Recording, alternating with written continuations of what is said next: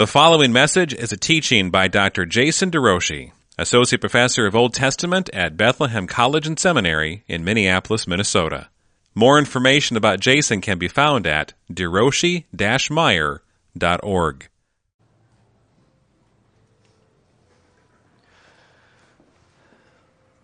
Today's question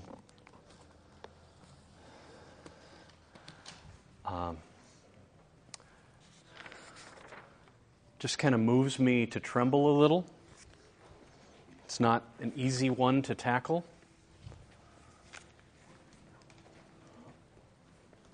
It's probably going to take us the next 2 or 3 weeks. Here's how it was originally presented.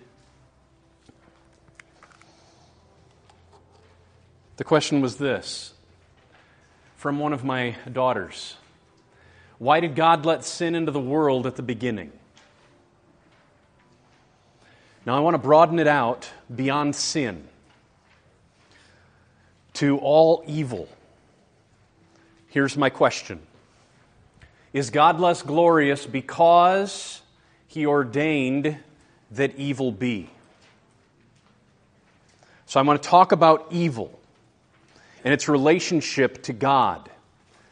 As Christians, we do not hold to a dualism wherein there is an eternal being who is good and an eternal being who is evil. No, Satan is created. He is underneath the sovereignty of the living God. He's like a dog on a leash. He can only go where God lets him go. And I want to talk about the relationship of evil to God. And it's nothing that we should take lightly, because God is all good all the time. And yet He has ordained a world where evil exists. Where evil, in the way that God created the world, is indeed necessary. Natural evils like death, disease, and destruction, and moral evils, sin, the most horrific that we can imagine. In a world that God has made and that He is upholding by the word of His power, moment by moment,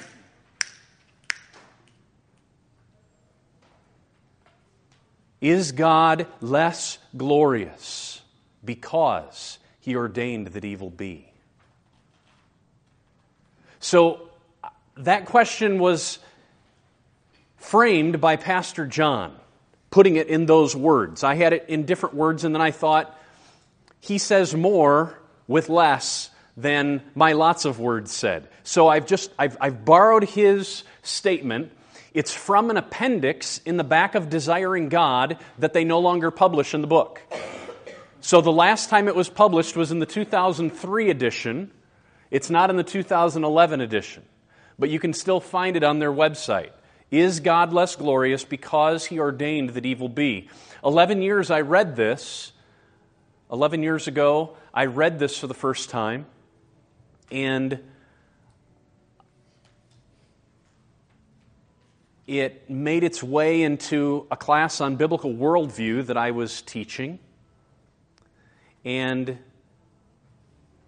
now what you're getting is 11 years of personal growth and encounter with a very big God, and how it now will come out in the next 2 or 3 weeks. God is all good, and God hates evil. You are not a God who delights in wickedness. Evil may not dwell with you, Psalm 5. For the Lord is good. His steadfast love endures forever, and His faithfulness to all generations. That is who our God is. He is good. God is light, and in Him is no darkness at all. So as we wrestle with how is it that evil, which is horrific, don't blur it out. God works all things for good, but that does not mean that all things are good. Hear that. No, there is real evil that is going to be put down completely in the end. Jesus came in order to reconcile all things to God, because at the fall, things got corrupted. There is real corruption. We have to be willing to call it corruption. Sin infects and affects everything in our world. And it's brought with us both natural disaster, like cancer and car accidents, and massive sin. God is all-powerful and can stop evil. Hear that. God is all good and hates evil, and God is all-powerful, and that means He can stop evil. So why do we have any? Is there anything too hard for the Lord? No. He can stop it at any moment. We resist, our hearts can resist the work of the Spirit until God says, your resistance will be no more. And then He overcomes our resistance and we get saved. We stay dead in our transgressions and sins until the living God shows up and says, Lazarus, come forth. And we come forth. We can't stop it. He can overcome evil whenever He chooses. But He has chosen not to in many, many situations. I know that you can do all things, and that no purpose of yours can be thwarted, says Job. Says Job. With man, it's impossible. But with God, all things are possible, says Jesus. All things. Is God all-powerful? Yes, He is. Can He stop evil? Yes, He can. So why does He ordain that evil be? I say ordain. Why? Because God makes everything. That's what the Bible teaches. He makes everything. Moment by moment. Speaking it. If He stops speaking, we stop existing. Everything being upheld by the word of His power. And in the midst of that, evil. There's a mystery to it all. Here's Paul. Oh, the depth of the riches and the wisdom and the knowledge of God. Oh, the depth. I keep digging, and I'm not reaching the bottom of it. The riches, the wisdom, the knowledge of God. How unsearchable are His judgments. How inscrutable His ways. There's a mystery about everything that God does. We cannot get our hands around it all. For who has known the mind of the Lord? Who has been His counselor? Not me. Who's given a gift to Him that He should be repaid? God owes me nothing. Every step of every day, I just go deeper in debt, and I can't get out of it. For from Him, and through Him, and to Him are all things. To Him be the glory. I want to say, we as Christians have to affirm, from Him are all things.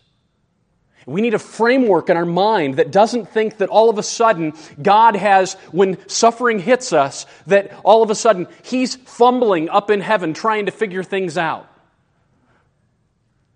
He was on the throne before the cancer struck. And He is on the throne today. And because of that, though there's a mystery, why God? Why our Son? Why this heart? There is mystery. Our hope is in the fact that He is on the throne and nothing is catching Him off guard. We need that hope. Don't let your God be small. The God of the Bible is not small. Long ago, at many times and in many ways, God spoke to our fathers by the prophets, Old Testament. But in these last days, He has spoken to us through His Son. Tell me about Him. Well, He was appointed heir of all things. Everything in this world, ultimately, His inheritance. Through Him, everything that exists was created. He's the radiance of the glory of God, the exact imprint of His nature, and He is upholding all things by the word of His power. That's how big Christ is. After making purifications for sins, He sat down at the right hand of the Majesty on high. All things upheld moment by moment. This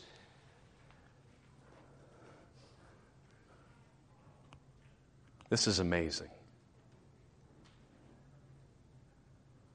For by Jesus all things exist. Things in heaven and things on earth. The visible and, notice, the invisible. By Jesus, the invisible exists. Unpack that, Paul. Thrones, dominions, rulers, authorities. They exist through Jesus. They exist for Jesus. In Papua New Guinea, I imagine you've encountered glimpses of the spirit world that are terrifying, that are so controlling of people, they live like demons. By Jesus, the invisible were created. Notice what we're talking about here. We're talking about the very things that we wrestle against. Not against flesh and blood, but against these very things. Rulers, authorities, cosmic powers over this present darkness, against the spiritual forces of evil in the heavenly places. In chapter 1 of Colossians, Jesus is the creator of all invisible things. And then in chapter 2, these are the very things that He disarms at the cross. He disarmed the rulers and authorities and put them to open shame by triumphing over them. He created them in order to show His supremacy over them. That there is evil in this world so that God might show He can overcome it through Jesus. All things created by Him. Let's keep filling out the verses. And He is before all things. In Him all things hold together. All things knit together. Working out God's purposes, including Satan. He's the head. Jesus is the head of the body, the church. He's the beginning, the firstborn from the dead. Why? That in everything He might be preeminent. That's what God is working for, from beginning of time to the end of time, in order to show that Jesus is preeminent over all things, including over natural evil and moral evil. That He can show His power to destroy it. And were there not evil in this world, we would never get that glimpse of the power and the magnificence of our Christ. Consider. In Him all the fullness of God was pleased to dwell. And through Him, why? To reconcile all things to Himself, whether on earth or in heaven, making peace by the blood of the cross. Over the next couple weeks, 2 or 3, what we're going to see is an amazing portrait of God's sovereignty. in order that you and I might actually see Him in His fullness. He wants you to experience His bigness in order that you can experience hope. He wants you to feel your unworthiness in order that you might understand love, mercy. He wants you to see how necessary the cross was so that we could experience His justice in a way that He is just to forgive us our sins and to cleanse us from all unrighteousness, because the righteous one suffers in our stead. But were there not suffering to be overcome, sins to be saved from, sins to be judged, we wouldn't understand our God this way. Is God less glorious because He ordained that evil be? Where I'm taking us is to say, no, He's actually more glorious before our eyes. We will see more of Him and experience deeper levels of His love in the midst of our humility, in the midst of our brokenness. All of a sudden, we're put in a context where we see our desperate need for help, and He will prove Himself a helper. He is glorified. We are satisfied in this context where He ordains that evil be. So let's just walk through. We're talking about death, disease, destruction, God's relation to natural evil, and I just want to walk us through how the Bible talks about God's relationship to these things. This week, natural evil. Next week, moral evil. And God hates. God hates all of it. And He will put an end to all of it. All natural evil done away with. All moral evil done away with. A God who is always good, all the time. A God who is light, and in Him is no darkness at all. Trying to wrestle, how do we put this together? That's what I'm hoping the next 3 weeks will do. Life and death. Let's consider first Job.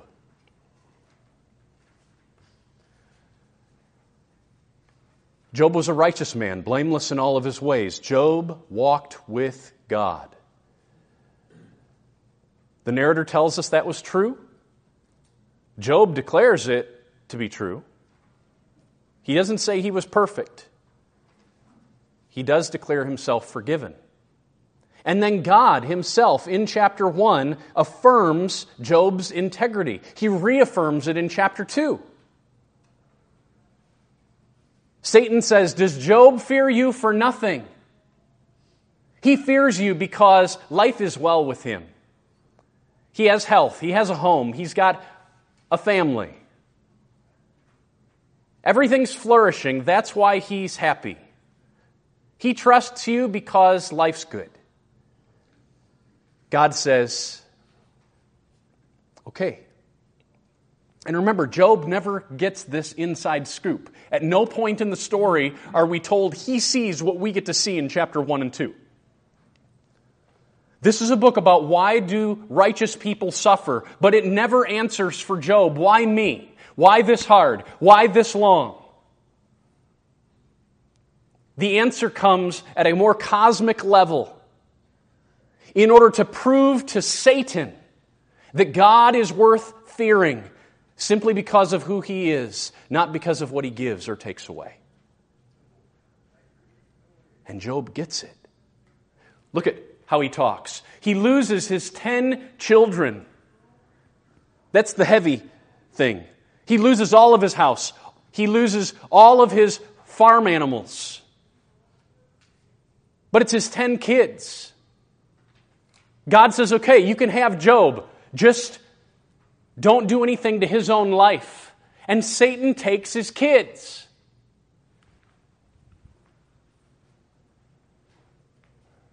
But when Job experiences the loss, he says, naked I came from my mother's womb. Naked I shall return. Yahweh gave, and Yahweh took away. That's how he's thinking. That's his worldview.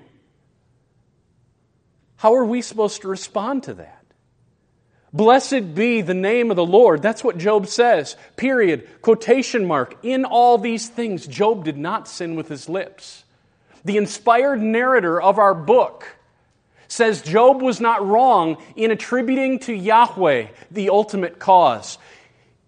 In the very next chapter, after Satan goes back up into the presence of God on the throne, and God says again, have you considered my servant Job? He says, he still holds fast his integrity, although you incited me against him to destroy him without reason.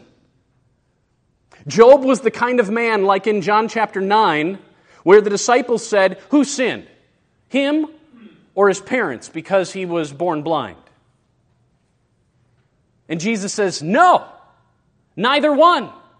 So too, Job, for no reason, for no human reason. This is not punishment. This is not punishment. There's something greater at work.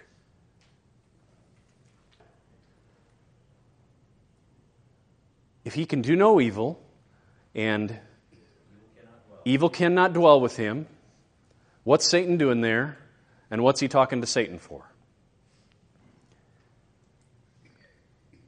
I think what's at stake when Habakkuk says those words, he's talking about there's different levels to God's working. He's in charge of all things, and yet this is a world where evil exists. But that at the core of his being, he is not evil, nor is he the doer of any wicked thing. And yet, 2 weeks from now, I'm going to try to unpack how I think Scripture understands the relationship, and with the help of Jonathan Edwards, give clarity, at least in the very best way I can, how God can be in charge of all things, ordaining, intending. I don't care what word we use. Yes, He knows, but it's much more than that. We're going to see this week, with respect to natural evil, right here, the Lord gave, and the Lord took away. In all these things, Job did not sin with his lips. That God cannot be the doer of any wicked thing, and yet He can still stand in the presence of evil, and indeed, evil can be an agent in His hand.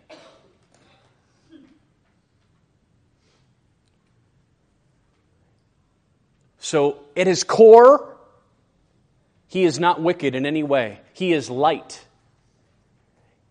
And indeed, He's passionate for that light to burn as brightly as possible. And at least the way Scripture unpacks it. And by that I mean He could have potentially done it a different way if He had chosen, but this is the way He chose to do it. That light would be proven to be the brightest only in the wake and in the contrast with deep, deep darkness. But at His core, there is no wickedness in Him.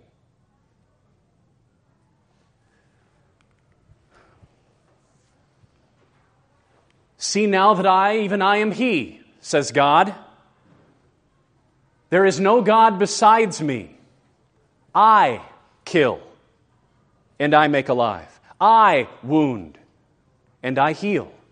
And there is none who can deliver out of my hand.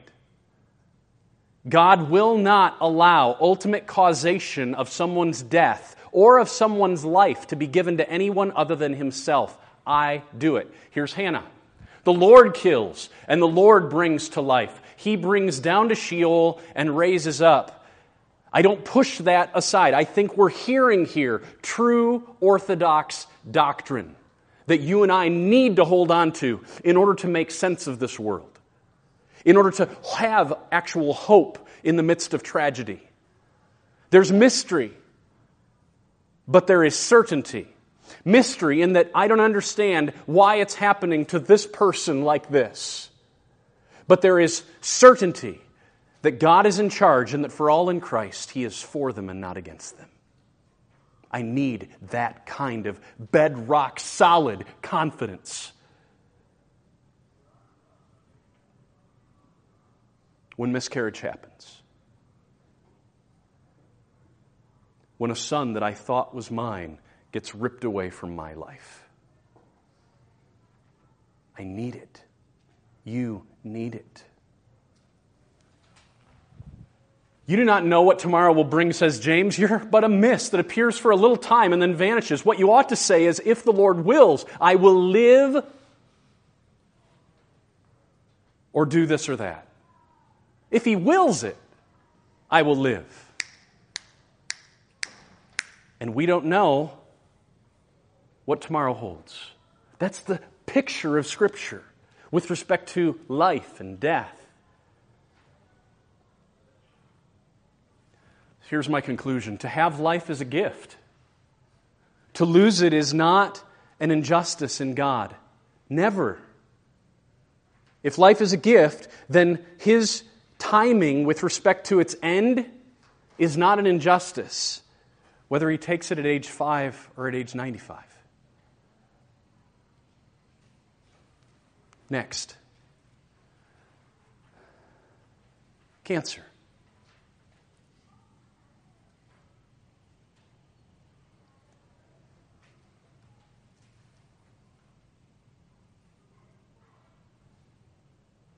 What do we do here?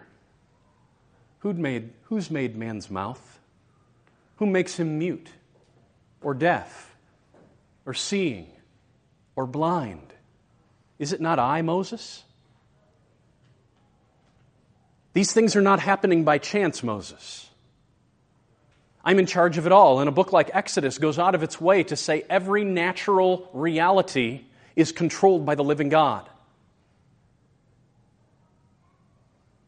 That water, I can make it blood. The sunlight, I can make it dark. I can bring hail and mites and frogs at my will. That's how big our God is. Okay, Satan, you can go back. I'll even let you touch Job this time. But you can't take away his life. He's on the leash. The wildness, the terror can only go as far as God lets it go. His body is filled with sores. Satan struck him with loathsome sores. That's what the text says. That is true. Satan is real. Evil spirits are real. Demons exist behind every idol that draws away our hearts, says Paul in 1 Corinthians 11. 1 Corinthians 10.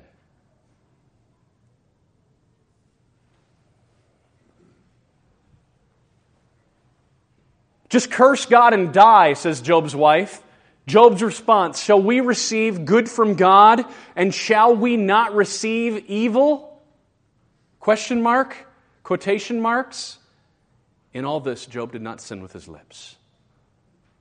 Hear that. Job is not wrong in attributing ultimate causality to God.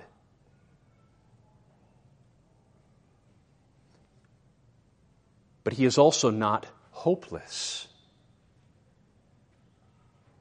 His sickness does not leave him feeling abandoned. His trust in God is absolutely certain. Blessed be the name of the Lord. How can we do that? How can we maintain such a deep conviction of the bigness of God and an absolute confidence that He is not against me in this moment, though I don't understand what's going on? May God help us in all these things. Job did not sin with his lips. To keep me from exalting myself, there was given me, Paul says, a thorn in my flesh. Now, this may not be a sickness. In Galatians chapter 5, we're told that he had a weepy eye, Paul. And the people in Galatia could have been very bothered by it.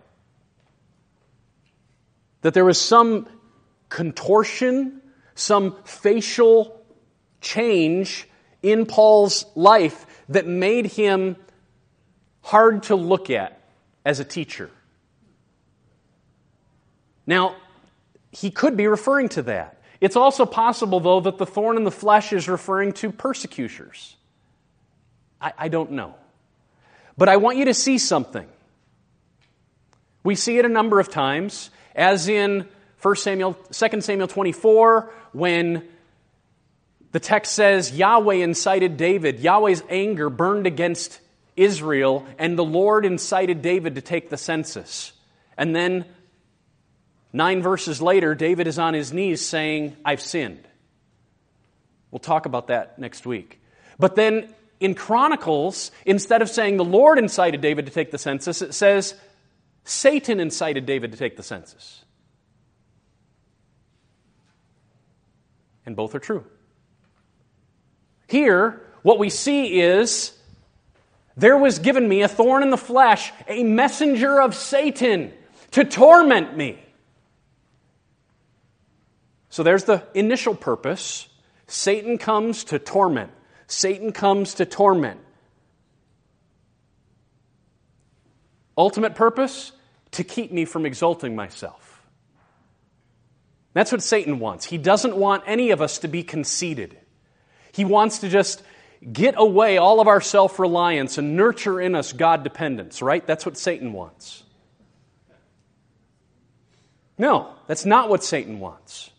So Paul has a worldview wherein his God is massively big, Satan still exists, Satan is working evil, and God is working something greater than evil. And Satan is actually the instrument through which he is being kept from being conceited.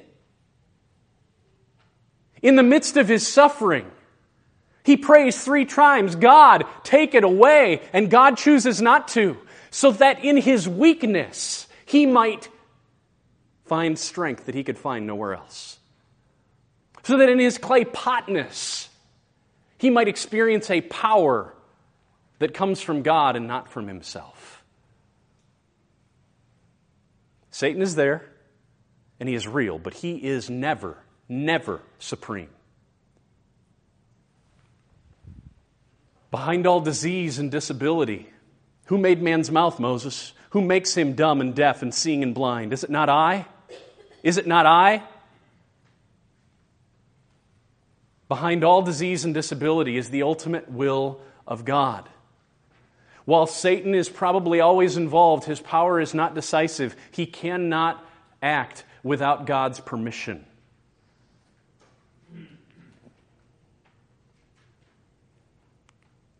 Natural disasters. He bestows rain on the earth. He sends water upon the countryside. Who does? The Lord. He makes wind his messengers, a flaming fire his ministers. He summoned a famine on the land, and he broke all supply of bread. God is the subject of all of these statements. He makes lightnings for the rain and brings forth the wind from his storehouse. The psalmist here at the end of the Psalter is just, he's not talking about specific instances. He's meditating on the bigness of God's control over all creation. He makes his wind blow and the waters flow. Fire, hail, snow, mist, stormy wind fulfilling his word. That's our God. I have a book at home. When I first saw it, I just told Therese, please, get me this book. She got it for 2 cents on Amazon. It was awesome. $5 shipping, 2 cents. It is a book loaded with, I don't know, 2,000 pictures of snowflakes. They were taken by the first guy who discovered that every snowflake is different. He built an amazing camera, and in the early 1900s, he began to photograph snowflakes. And the whole book, he's cataloged them based on their different shapes, but there is no one that's the same. And all the book is page after page after page after page of these snowflakes in black and white. It's unbelievable that every one of them was birthed out of the Word of God. Every one different. Every one displaying beauty. And now, after who knows how long the earth is? Go back and listen to my lectures. After all those years, God allows someone to create a camera that can actually take pictures of a snowflake without it melting. All the pictures of him taking pictures of snowflakes were done outside. It's amazing.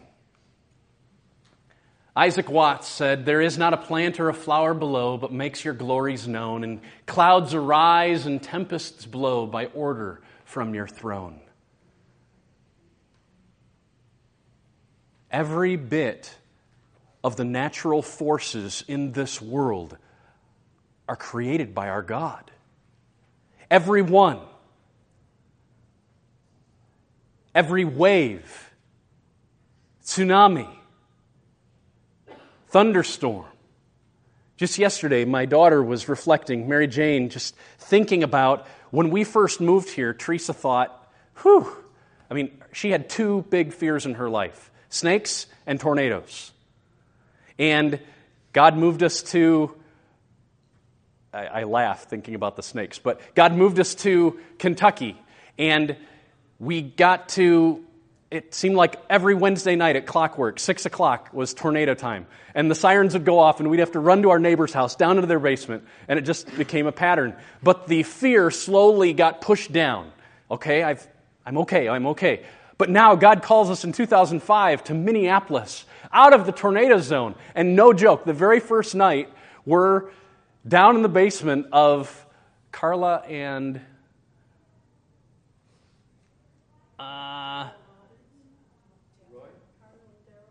Carol and Daryl. We're at Carl and Daryl's house, down in their basement, because the sirens are all going off for the tornado. And then in our first year here, this massive windstorm comes through. And when we moved in, there was a beautiful park next to our house that was just loaded with trees. And by the end of our first year, almost every tree was gone. And she was reflecting on what it was like to go outside. That's only a block from our house, and this what's it called when a wall cloud? The wall cloud went through and just leveled, bam, bam, bam, big giant trees. Thank you.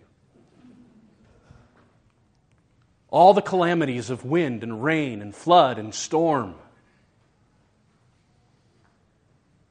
Every raindrop orchestrated by the hand of our God. He's that big. And because of that, we don't need to fear. Hear that? He's that big. Because of that, knowing that with all that power, He could be for us in Christ, we don't need to fear. In the day of prosperity, be joyful. In the day of adversity, consider this: God has made the one as well as the other. Hear that.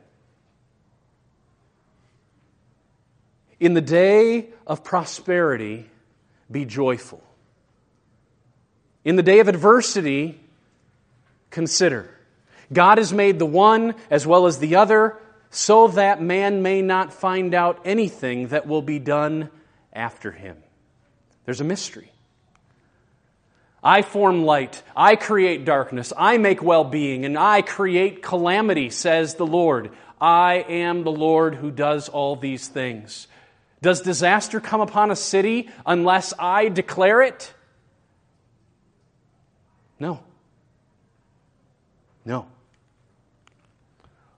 So here's my big picture All natural evils ultimately derive from the decree of God and fit into His ultimate purpose. He's not a random God. Nothing is operating outside of His control. Moment by moment, He is speaking all things purposefully. So what's the natural question here?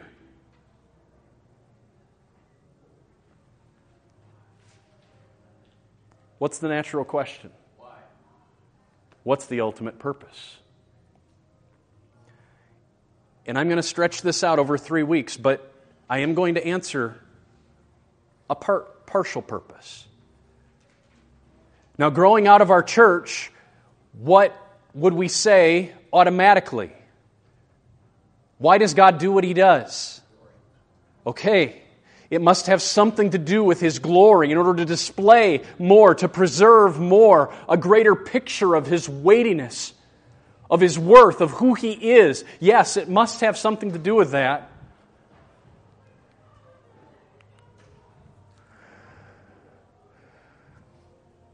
And I'm just wanting to get inside of it a little bit more.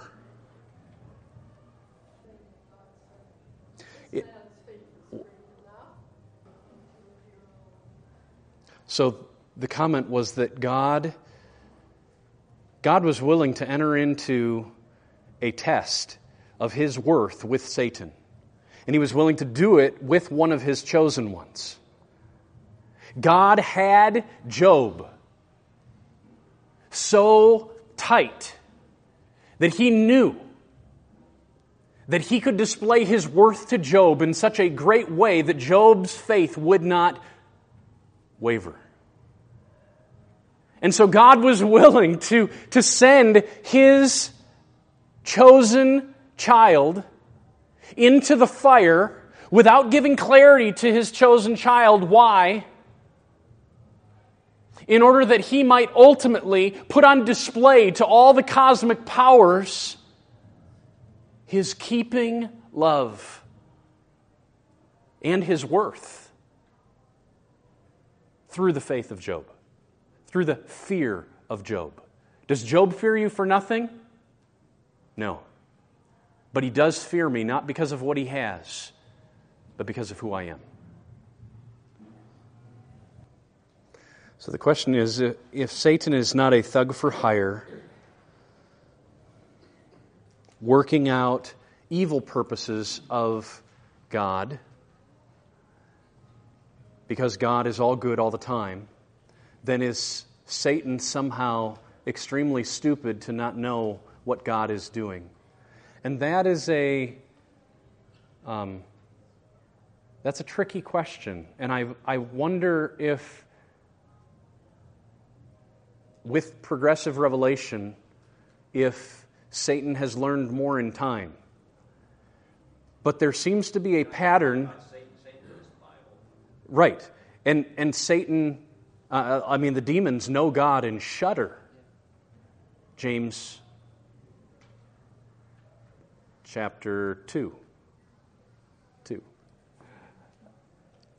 And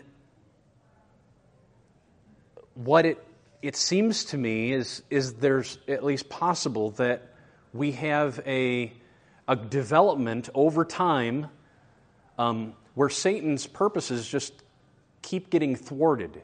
He's learning the pattern.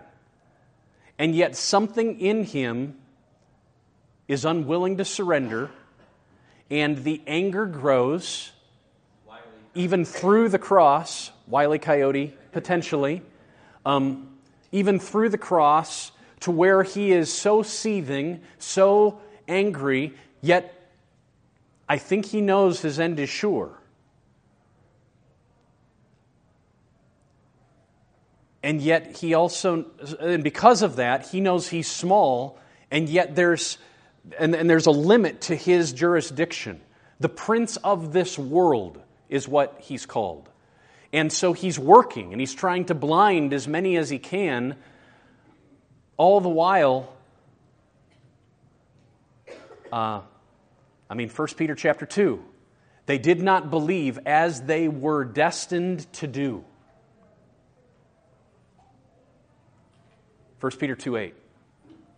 That that massive picture of God's sovereignty. And so trying to figure out, God, that this is part of the mystery, I think. Part of the, I can't get my hands fully around this. You can't go all the way to dualism. No, you don't have a dualism. So Satan has to remain small. Is God hardening his heart?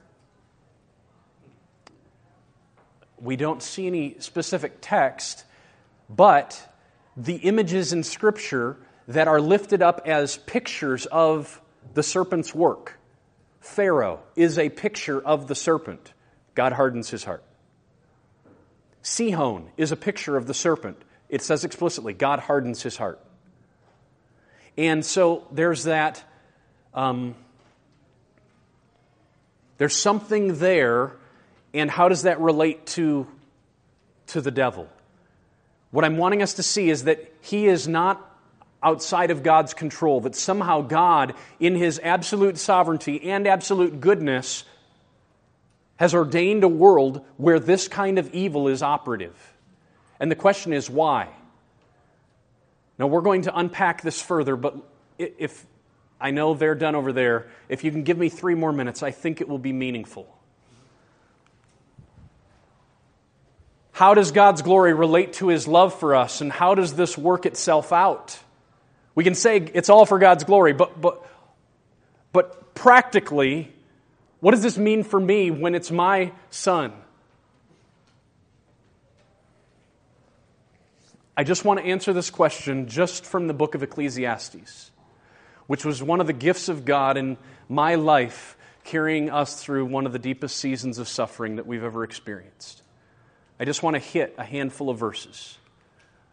Number 1, as you do not know the way the Spirit comes to the bones in the womb of a woman with child, so you do not know the work of God who makes everything. That's a big God theology from the preacher. Who makes everything. Then I saw all the work of God. That's not some things, that's everything. I'm looking at it all. That man cannot find out the work that he has done under the sun. However much man may toil in seeking, he will not find it out. Even though a wise man claims to know, he cannot find it out. God's ways are higher than our ways. In everything. We might have a grasp of some things, but there's 8 zillion things that He's doing with every single event that we have no clue of. Consider the work of God. Who makes everything? Who can make straight what He has made crooked? This is a cursed and broken world, and we can't fix it. We're part of the problem. We're not part of the solution. Who can make straight what God has made crooked? In the day of prosperity, be joyful. But in the day of adversity, consider this. God has made the one as well as the other, and yet He does so in a way that we have no clue what's coming next. So the question is, why does God do it this way? Why does He leave us in this mysterious state? Why does He work everything out the way that He does so that man is left not knowing, wondering? Look at this verse. I perceive that whatever God does endures forever, unchanging. Nothing can be added to it, nothing taken away from it. God has done it, hear this, here's the revealed will. It doesn't work out this way in everyone's life. But it is the revealed purpose for why God does everything He does. The good and the bad, in a way that we can't understand it. Why does He do it that way? Why does He leave us so helpless? So that people may fear before Him.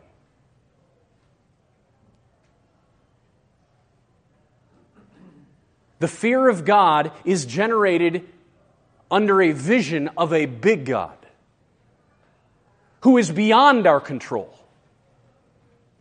And fear is a necessary element in order to enjoy relationship with this God. Because it keeps us in the right spot. Us, the needy. He, the giver. It keeps us where we need to be. Notice chapter 8. Though a sinner does evil 100 times and prolongs his life, sinners multiplying in their way on this earth, in this age. Yet I know that it will be well with those who fear God.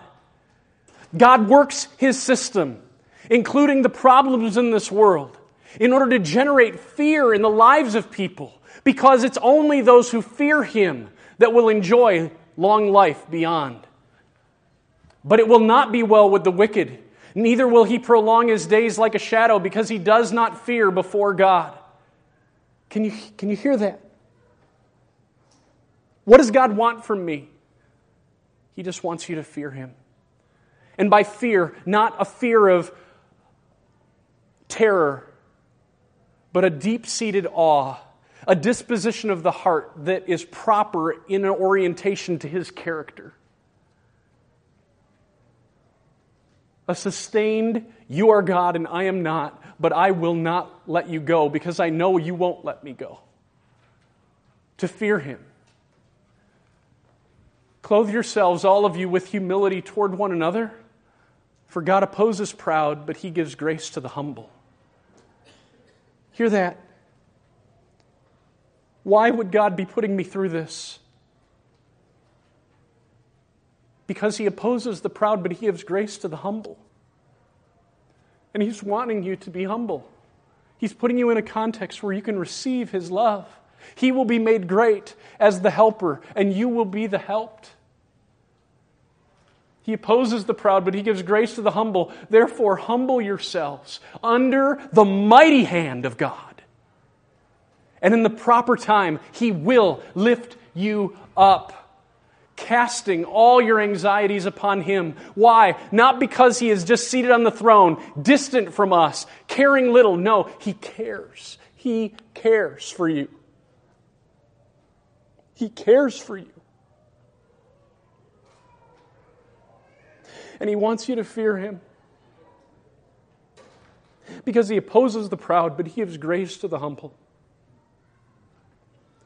He creates a world where suffering exists. It doesn't make Him less glorious. It makes Him more glorious because it puts us in a context where we can recognize how desperately needy we are for that kind of strength. He holds every tomorrow. Don't run from this God. You need this kind of a big God. A God that we can explain. A God that we can understand. He is not a tame lion, but He is good. And through Jesus, He is for us 100%. Father, go before us now. You cause us to tremble. We want to work out our salvation with fear, with trembling, knowing that it is God, you, who work in us both to will and to work for your good pleasure. So work out your good pleasure in us. Work your fear into us. We want a proper disposition of our heart toward your character. And we know that your character is good.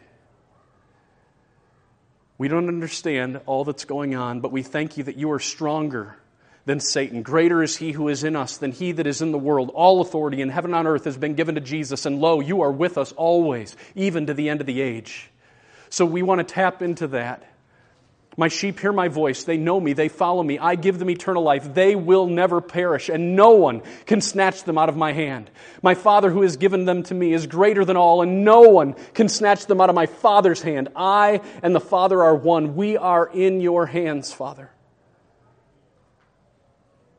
You will make an everlasting covenant with us so that you will not turn from us. You will put the fear of you in our hearts so that we will not turn from you. We hold on to that promise. We need that kind of help. We are weak. You are strong. So uphold our fragile hearts and make much of you, and let us experience your love in fresh ways. In Jesus we pray. Amen.